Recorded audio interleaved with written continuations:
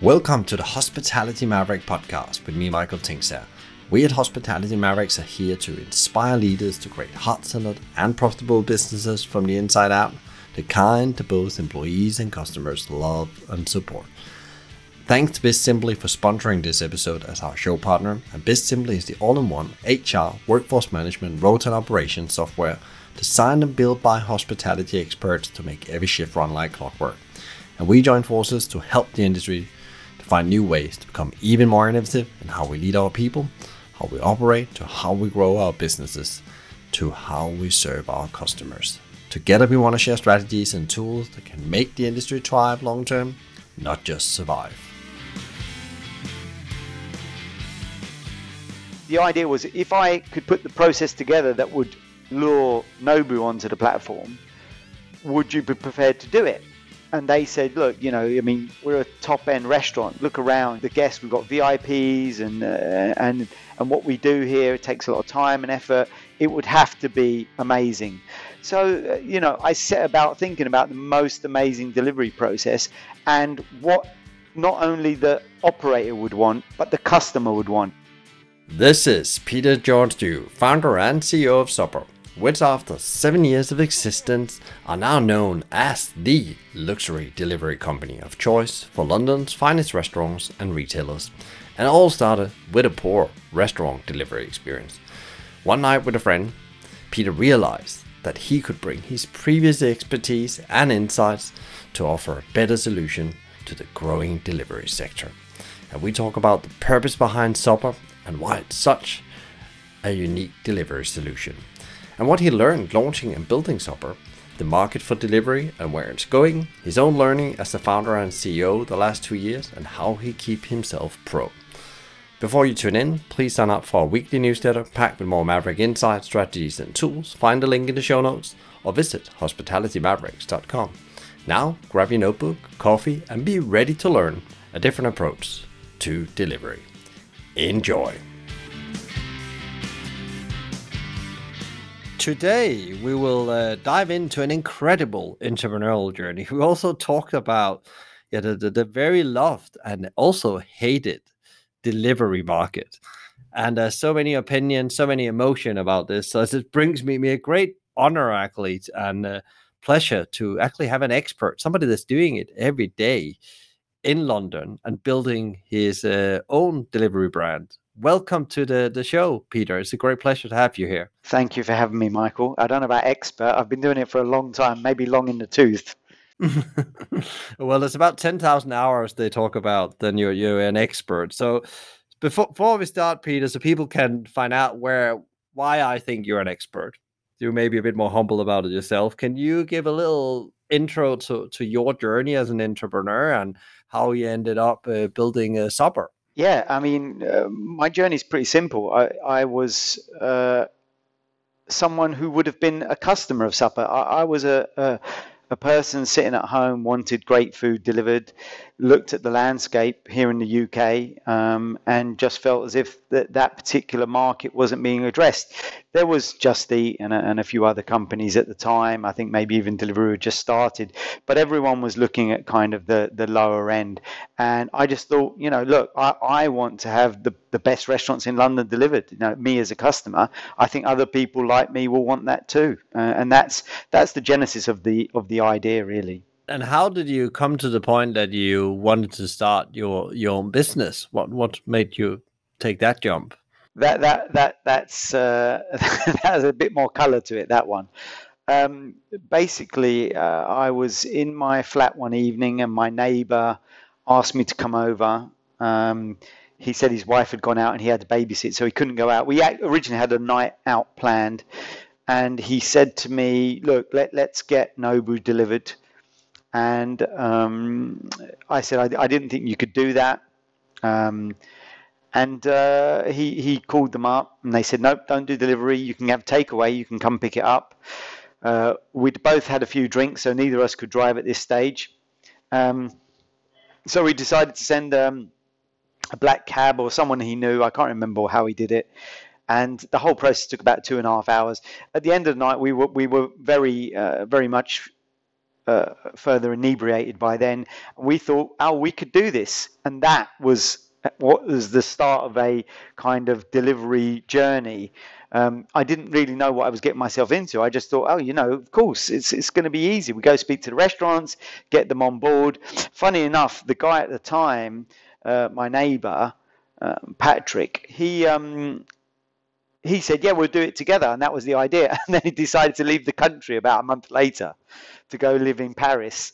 And so I'd already kind of got my heart set on it. And I just started down that route. I had no prior experience. It wasn't something I thought of before.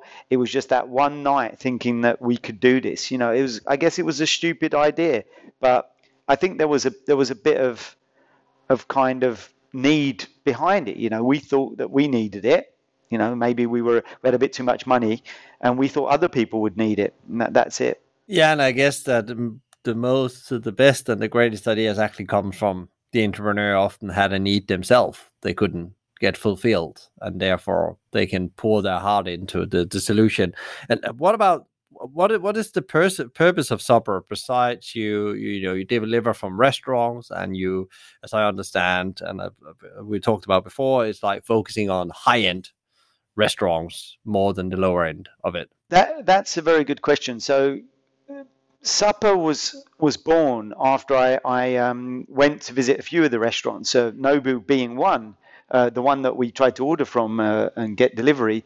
And after speaking to them, they said that they'd considered the idea before. They kind of like batted the idea about between management. But they never really felt that anyone out there that had come to them had the right process. So the idea was, if I could put the process together that would lure Nobu onto the platform, would you be prepared to do it? And they said, look, we're a top end restaurant. I mean, look around. We the guests, we've got VIPs, and what we do here, it takes a lot of time and effort. It would have to be amazing. So I set about thinking about the most amazing delivery process, and what not only the operator would want, but the customer would want. Because I looked around. I'd lived in New York for a while, and I'd lived in parts of Spain. And I realized that, delivery has been going on for many years from local restaurants, but it was very simple. A guy on a bicycle and a car, there was nothing much to it. And so it dawned on me that it could be done better. And if you were going to try and attract the best restaurants, up to Michelin star and above, you'd need the best delivery process to do that. And that's what I set about doing. And what is it that makes you, you already talked, there's a difference between you and the majority of the player in the market. What is it that makes you unique? And what is it that the customers love about you, both on the restaurant side, but also on the people who buy the food? Okay, so on the operator side, I think it's the time and care and attention we put to the delivery process, and the amount of hoops we jump through in order to attract the best restaurants. So we'll go through lots of testing of the food. We have these very unique vehicles that I purchased in Japan and brought from Japan. We're the only ones to have them in the country. They're amazing for food delivery. They're amazing for lots of delivery. They're literally a delivery vehicle, but I repurposed them for food delivery. We fill the bikes with hot, cold elements to keep the food separated as it's traveling. So you keep hot by itself, cold by itself. They maintain the temperature for a period of time. So as far as the operator is concerned, when the food leaves their restaurant, it's cared for in the best way possible. And they're very concerned about that. The only way to attract these guys is by telling them that you're going to take the most care that anyone has ever had in delivery. As far as the customer's concerned, on the other end, when you're delivering the food, we have very skilled, uniformed drivers. They all work for us. We have all this equipment that I've told you that it all belongs to us. They're courteous. They know how to interact with not only the restaurant, but the customer. So the customer has a better experience. And then when they go into the food and they delve into the food, it's not only hot or cold, it's in the perfect manner.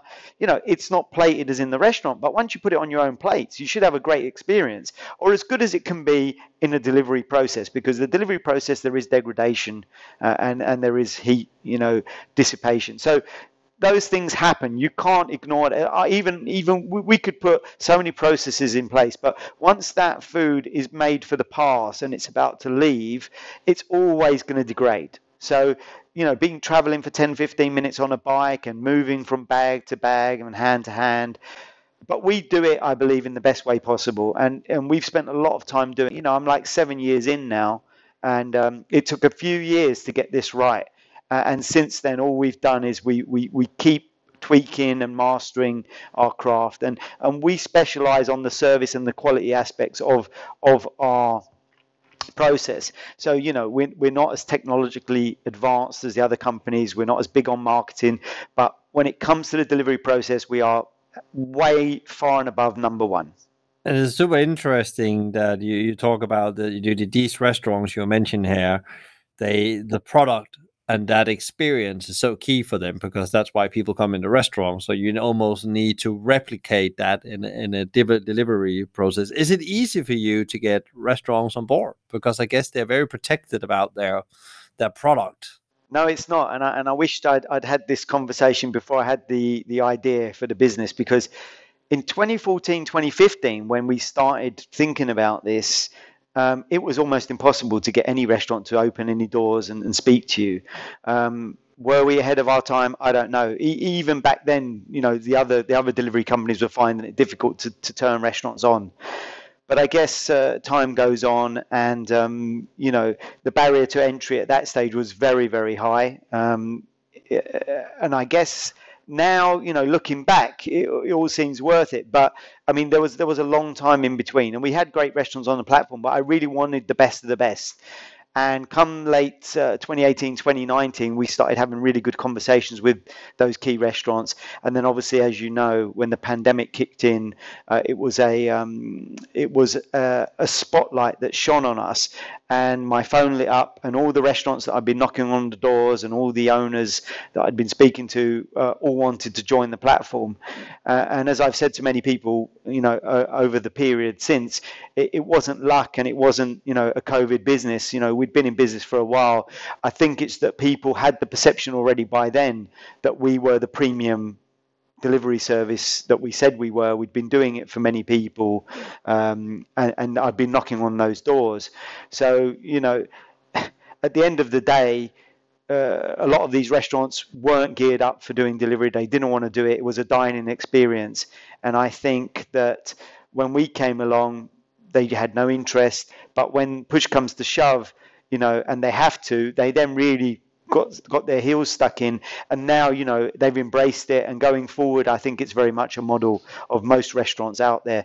The only thing that is a problem now for restaurants is the staffing issue, but I guess that's another podcast. That's But I guess that also impact that you are more open to sell through channels where you don't need the same level of staffing. You don't want to run that self. You want to be available for your customer in other ways if you have to reduce your capacity or opening hours or whatever it is. Yeah, one of my pitches used to be that we don't want to take away from the restaurant experience. We're not replacing the restaurant experience. What we're doing is giving you or giving your customers the ability to have you more times. And I say you, the restaurant, at home. Because if, like most people, you don't go out to eat every single day of the week. You might reserve it for a Friday or Saturday or even a Sunday lunch. Now, that's one time in that one restaurant.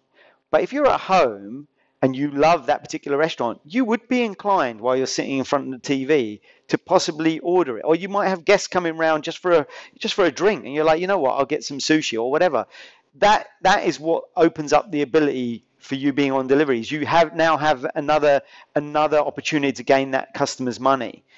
So if you don't offer delivery, you're not embracing your customer to their maximum benefit, because ultimately they love your brand. Whether they come into the restaurant and they get it at home, they still are going to be a customer of yours. Now, people embrace us because we basically sell ourselves as the best delivery company. So if you really care about your product, you're going to use Supper. And is there, when you talk about, you talk about standards here, and you have like an ambition to be the best delivery company, and that's what set you apart. That's why also you focused on the operation and the delivery of that experience. Can you talk a bit about, because what I thought was really interesting in one of our other conversations we had, Peter, you talked about the way you recruit people and train them to actually be able to deliver, the supper experience, which I guess is a bit different than the average delivery company. Yep, I go to the restaurants on a regular basis, and once again, I have this kind of analogy. When you're a customer in a restaurant and you're an owner and you want to hire staff, you bring them in, you train them, and you about how the restaurant operates, how the customer needs to be treated, and in it's the same when you do delivery, because a restaurant owner would never pull someone off the street and just get them serving people, right? But the other delivery companies, their focus is growth, speed. So they want people to go onto an app, sign up, and then literally get on their bikes and start delivering. It doesn't work for our partners. We now have, as we've grown, we now have a training facility specifically dedicated for the excellence we want from our drivers. We verse them in how to interact with restaurants, how to interact with the customer, how to carry the food, how to behave. This process kind of takes 1 to 2 days, and then on the third day they get to go out and start delivering. In its quickest form, it could take a day, but generally it takes a couple of days. They have to get used to the vehicle. There's a lot of elements to that. But ultimately, if you're going to be an extension of a restaurant, you have to understand what that restaurant expects from you. And I think that's what we do so well. When the drivers turn up to these restaurants, they generally know who the people are that they're delivering for. They know the importance of the restaurant. They know the kind of importance to us. Whereas I've been at I've had delivery guys come into my building, and I said, "Where are you delivering from?" And the guy wouldn't even know the restaurant he turned up to just a second ago. So I guess it's slightly different. We're a smaller business. We concentrate more on the details. We're very focused on that kind of service and quality that restaurants have come to be known by. And I guess also this factor in a way also means that you have to scale in a, controlled, balanced way, because if that experience for the operator that signed you on suddenly slips, that they feel the people that comes in has not got the right training, it's not handling the product or their behavior around the restaurant in the right way. In the years gone by, it's been easier to onboard drivers, because it's been a lot. You bring a restaurant on once every couple of days, or through 2-3 restaurants a week. It wasn't a huge amount in the earlier days. So you could train guys as the restaurants came on. The pandemic was very challenging, because we had a dichotomy then. It was like, okay, how quickly can we onboard restaurants and drivers? How quickly can we upscale this business now? Because things are coming at us at 100 miles an hour. We've got people sitting at home. We've got restaurants completely shut. They need to be switched on. They've got to be switched on tomorrow. Right now, we've gone back to the old days, and that is restaurants are thinking about whether they want to join the platform. They're thinking it's more controlled. So that pandemic scenario, however, the one thing that we benefited from was a lot of people sitting at home. And because a lot of people were sitting at home and we had staff in the office, it was easier for us to do the onboarding that's where I came down to the 1 day. It was easier for us to do the onboarding quickly, but we still had dilemmas about, have they been trained enough? Is the service going to be good enough? But you know what? When you have to think fast and you have to move rapidly, you kind of find out, where your skills lie, and we'd always concentrated on that part of the business. We'd always had employed drivers, and so every employed driver that was working for the business trained other guys, and it was pretty simple, but it was very, very chaotic in the beginning. That also lead me very nicely to, you talked about the pandemic where there was this explosion and growth, all over the place, and you said that the speed is tailing off a bit again, but also there's this, that people have talked about even before the pandemic, there's massive potential in the delivery market, plus 11 billion pounds just here in the UK maybe. Could you give us a bit of an idea as an expert operating in the market, is there actually this, growth potential for delivery, and where are we going with it all? Okay, well, I don't, firstly, as a delivery company, I don't think delivery is going anywhere. Obviously, I would say that, but honestly, I think that our lives have changed completely over the last 5, 10 years. Everybody wants stuff delivered now, whether it be a phone or a book or food. So that's not going anywhere. As far as pandemic scenario where it was kind of off the scale and it was chaotic, yeah, that's tapered off. Everybody's seen it. People are out socializing again, and whether it's buying stuff on Amazon or using our delivery service, everyone is now kind of getting back to their normal routine, going to shops and going to restaurants. Now, saying that, going forward, I still believe delivery is a big, big business. It's not going to grow at the same rate. It's tapered off. But I guess the big question is, with the market as it is, wage inflation and stuff, how do the unit economics match up? Who is making money, who can make money? At the end of the day, we've seen just in our business 25% wage inflation for the drivers. They're at the lower end of the market. Nobody wants to do that kind of job, so you have to pay these guys more money. But these other delivery companies, the bigger ones, are doing free delivery, they're doing discounts. I guess it becomes very difficult to run a positive unit economic business. Now, I'm very lucky because we're in a business that has an average order value of £110 per transaction. Compare that to one of the other the generalist companies, and I guess they're about a £20 basket. So on a £20 basket, and I think Deliveroo have been quite vocal about this over the years. They probably lose about £2 or something. I think at one stage they lost a lot more. So you have to think about how long is that sustainable. And in the current climate, as we were discussing previously, there seems to be a lot of money pulling away from this delivery arena right now because the unit economics just don't stack up. So I guess, yep, delivery will exist. Will it grow at the same rate? I don't know. It will still be a very, very big business. There's still a big market out there. There still hasn't been huge adoption in various industries. I mean, the amount of food delivered is still about 1%. Is online. The rest of it is kind of grocery stores and stuff. So it's still a big market. I think it has a long way to go. I just think it's gonna take a bit of time now to get to that multi-billion-pound market that you were discussing in the short space of time. Yeah, and I guess it's very interesting you talk about that investors, I guess it is, and other stakeholders really looking at who can make money. Because in the end of the day, you can't just sell the vision that can't keep on going. Somebody has to show that actually this model works and you can make money on it. Yeah, 100%. I mean, at the end of the day, investors traditionally have always wanted a profit. And we've come out of the 2000 dot-com bubble where that happened a lot, and then we stabilized. And then all of a sudden, in the last 10, 15 years, you've got these new businesses that just grow, lose a load of money, IPO.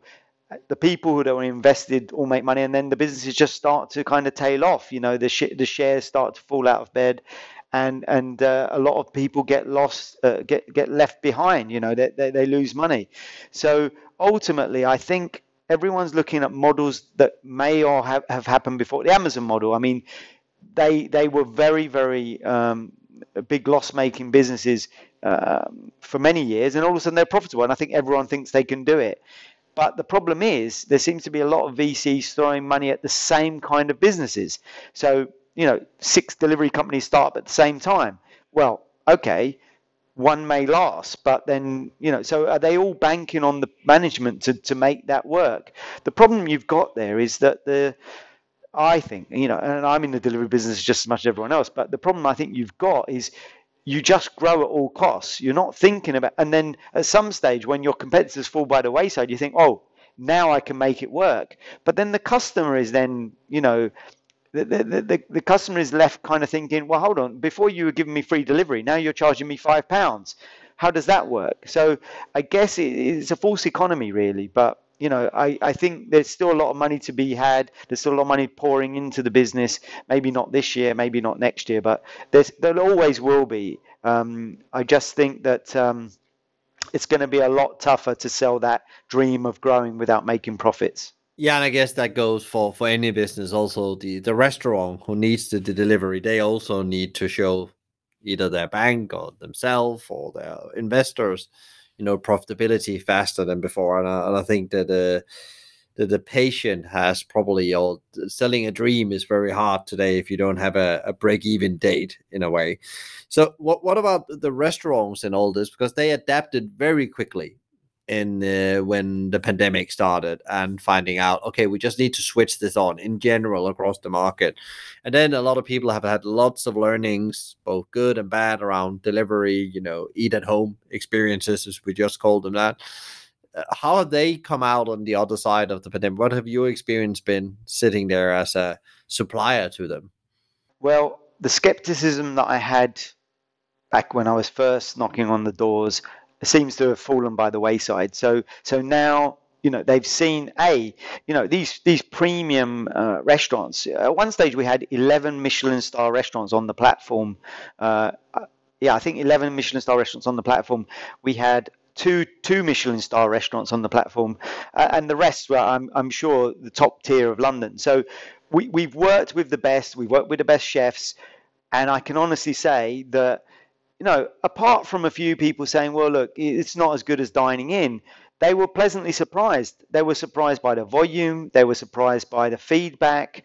But moreover, if we weren't now involved in this Brexit staffing crisis, I think that 90% of them would still be on the platform, because I think it was a good experience and they realized that they were really keeping their customers happy. Their loyal customers who couldn't get to the restaurant every week, didn't want to come every week. I mean, I'm now a father of two young children, and I no longer go out as much as I went out, but I still want good food delivered, right? So I'm at that phase in my life where, you know what, actually, I don't mind not going out, but if I can have that restaurant brought to my house, that's what I want, and why shouldn't a customer want that?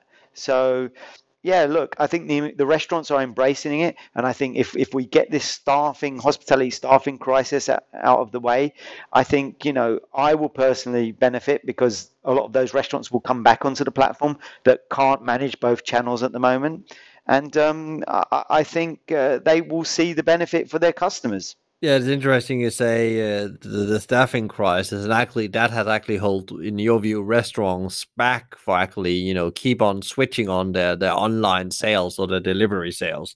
What about you as the delivery operator? How have you seen as well? It's hard to find people to staff your business in this environment. Lately, the driving staff, yeah, that's been hard, because they keep saying that some new company's going to offer them 10, 15, 20% more than you're paying them. So yeah, it has been hard, because that's a balancing act, right? How much do you pay a driver to do this delivery, and you're doing a premium delivery, so it's got to be the best. But then, what do you forego? Do you forego making money on that order, or just because you're offering a service out? So yeah, there's been a lot of questions to be asked. However, I think there's been a bit of a shift in the market recently, and I think a few companies have gone out of business. So I think there's a few more riders out there, but once again, it's still a bit of a rider market. They're asking and dictating for what they want.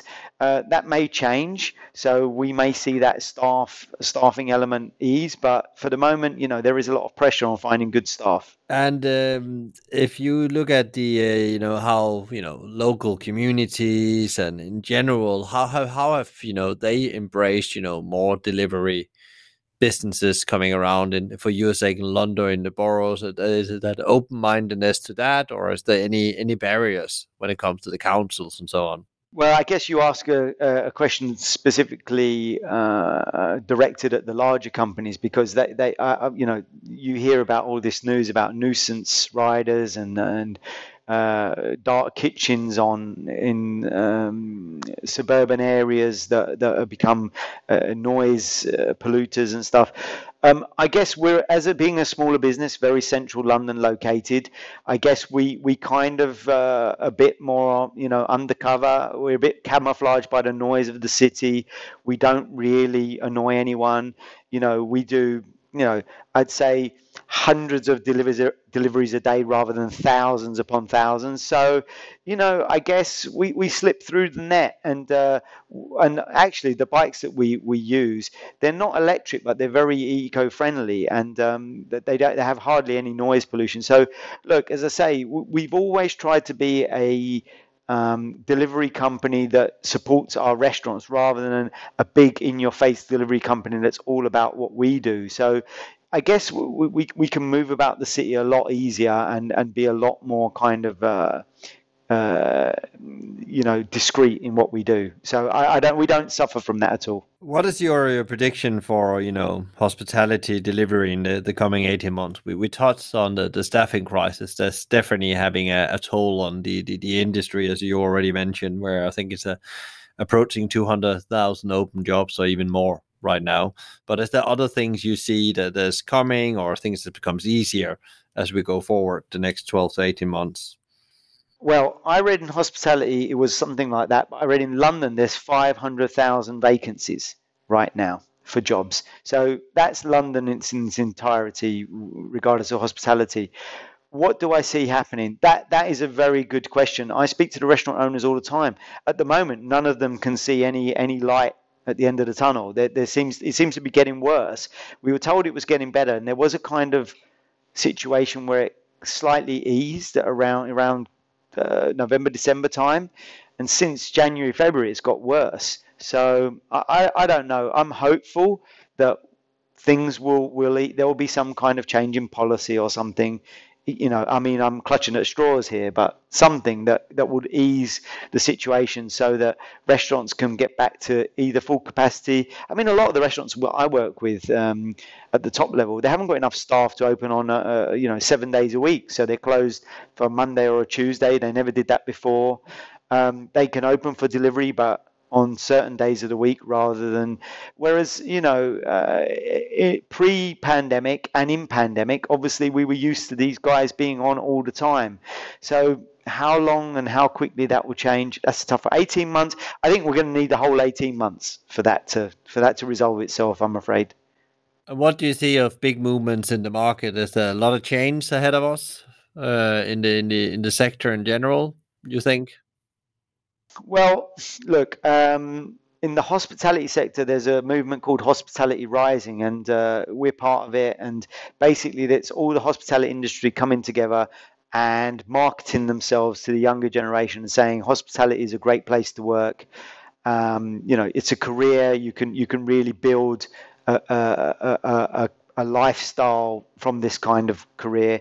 You can get to the top. You can be top chef. You can be a GM. You can be the GM of a hotel. There's lots of opportunity, and I guess it looks as if in the last few years hospitality has been left behind, and people think it's just being a waiter or being like a commie chef. So I think if that word gets out and they can do a really good job on that as a movement, then I think it could start to we could bring people, because actually historically hospitality has been led by foreign labour, European labour, and we need to bring some local talent into the mix here to really help resolve things. That's really interesting. So it's like there's almost like a movement that needs to happen where the perception of a job in hospitality becomes stronger, but even better than other sectors. Because I totally agree with you. There's like life skills, transferable skills. So even if you spend 10 years of your career in hospitality, you can transfer into so many businesses if you really get stuck into it. Yeah, in the pandemic, I took a lot of staff from hospitality. They were waiters, they were bartenders, they worked in front of house, they worked in the kitchen. And these guys were honestly some of the best workers that we took on. Some were drivers, some worked in the office, but they were the most personable. They had the right skills. They were always on time. I mean, you really do get a good grounding working in hospitality. There is a lot of elements I can't speak highly enough about working in any of the elements of hospitality, whether it be restaurant, hotel, and entertainment businesses. All of those things, I think you were right. Life skills, especially if you're young, you need that kind of grounding. What have been your own like biggest learning the past 2 years, and what have that made you think, do from when you really got clarity around that? Running your own business is tough. That's one of the biggest learnings. Tenacity. You have to have a lot of tenacity. I mean, even if the pandemic didn't happen, Supper would still be here now. I guess it just would have taken a lot longer to get here. So you need that tenacity to get you through because, as the years have gone on, we would have taken on, those key restaurants. They would, we would eventually, there would have been this kind of sea change in restaurants' perceptions. Also, yeah, I think you have to be malleable. You have to adapt to what's going on, and we've always been able to do that, especially being small, nimble. We could see that. The need for these restaurants to come on board very quickly at the beginning of the pandemic had to happen. And so as a smaller business, we were able to adapt to specific needs of some restaurants. And we did certain things we wouldn't have done pre-pandemic. We made certain provisions for those guys. And, it set us in good stead because now we have amazing relationships. So I don't know, there's certain things, tenacity, adaptability, and I guess in my case, patience, because it's taken quite a while to get here. Mhm. Yeah, that's really interesting. You talk about tenacity. That's like also celebrating the small wins. I think there's like a theme when you talk, Peter, about like the 1% compound every day, where you're focusing on getting better and achieving that mastery, and the rest will follow. Yeah, but also, I chose to do one of the most difficult things out there, and that was deliver premium restaurants. Firstly, being a fellow economist there, Michael, you know that if you're going to start a business, you have to do something that's difficult. Otherwise, everyone can just come into that business. So delivery was already out there. As I said, people have been doing it for years. But what did people not want to do? They didn't want to deliver premium restaurants because, you've got to put too much effort. So I put a lot of time and effort in doing that, tried to make it as good as it can be, and nobody's really followed. Now, you could take that two ways. You could say, well, oh, there's no market, or you could say, well, it's just too difficult. We want the easy route. At the end of the day, it was difficult, and there is a market, and the market's growing. So I guess that's where the tenacity comes in, because I was kind of pig-headed enough to say, this actually you can make this work for the top restaurants, and customers will want it. And I guess patience and working at and gaining that craft, takes time. You never get anything easy in life. Great, great. I love that. What about Supper's plans for the coming 12, 18 months? What is your big plans?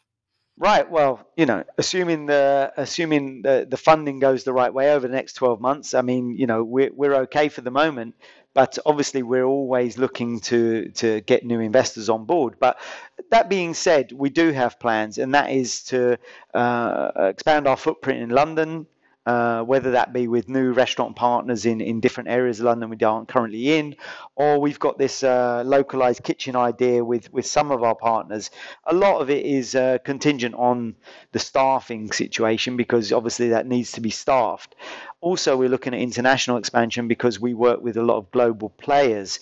And we've been asked many times over the years to go abroad, and we're actually pursuing a few of those avenues right now. So hopefully they will all come to fruition by the end of the year. Great, great. What would be your my last question of today? What will you be like your top advice to leaders out there that's trying to accelerate their businesses forward in a post-pandemic world? Okay, so a couple of things. A bit like investing, you shouldn't really invest in something you don't understand. So if you're going to have a business, start a business that you either want or you understand, right? So you either want that service, you need that service, or you're an expert in something and you think that knowledge can be transferred and it will be well received. So that's kind of number one. Number two, see what's going on out there. See what the trends are, and see whether your idea has any validity in any place in the market. I came from living in New York, and I could have everything I wanted delivered to my apartment in New York. When I came to London, it was a firm no. You can't have this, you can't have that, we're closed on a Sunday. I mean, it was just endless. So I automatically thought that, well, hold on, that if I want that restaurant delivered, I can have that delivered, because you can have it in other places. So I think, you should have a look at what's going on, and it's an easy way to get an idea and feel for uptake of an idea, market perception. And then I guess the one thing I didn't do, find some money for investment before you start planning your idea. I unfortunately was very stupid and put all of my own money in, and then tried to find investment. So I kind of did it the wrong way round, and it took a lot longer than I'd hoped. So yeah, I think find either friends and family, seed money, and make sure that they kind of validate your business idea and they're willing to back it. Because if you're putting your own money in, then it's kind of your own idea and maybe nobody else cares about it. So, I think those three things would set someone in good stead. Great, Peter. Some great advice there. Where can people find out more about you and Supper? Where's the best place to go and find you? Our website is Supper London. We have obviously an app, that's Supper London, in App Store and on Android. I guess we are mostly London centric, so in the very central areas of London, you can get a delivery to your house. We deliver for around 3 miles from our restaurant, so we cover a good section of the central parts of London. As I say, in the coming months, towards the end of the year, we'll be expanding our footprint. But whether you'll see us around the country, I don't know. Watch this space. But I don't know if you'll be able to read much more about me. I don't really talk about myself much. But the business, come have a look, try the service, tell us what you think. We're always happy for feedback. Lovely, Peter. Thank you so much. And I send you and the team at Supper power and energy for the period ahead. Thank you, Michael. It's very, very happy to speak to you. Very kind for you to get me on this podcast today. Thank you so much, Peter, for your great insights into the delivery market and what there is to expect for it in the future for all stakeholders. You should now reflect on how can I ensure that I am capitalizing on the delivery market according to my brand values. To get further inspiration on the delivery market, please tune in to episode 125 with Toby Sapple, co-founder and CEO of Foodstuff, on food delivery with a conscience. I really appreciate that you're listening in. So if you enjoyed today's conversation, learned something, please share, rate, review, or subscribe to one of our channels, which all can be done via the website hospitalitymavericks.com. And also, if you have any ideas or feedback for the show or other thoughts, please reach out to me via LinkedIn or via my email, michael@hospitalitymavericks.com. A big thank you to BizSimply for supporting us, bringing great insights, strategies and tools to help the industry thrive, not just survive. Check them out at bizsimply.com or via their social at BizSimply or BizSimplyHQ. You can also email them directly at advice@bizsimply.com. A big thank you to Fina Charlson, who's the show producer and editor from the Podcast Collective. Tune in next time for another interview, and in the meantime, find out more about us, subscribe to the newsletter for more Maverick insights at hospitalitymavericks.com. And don't worry, if you didn't get all of this, there will be links in the show notes to help you. I'm Michael Tingstad, and you've been listening to the Hospitality Mavericks podcast show. Be Maverick.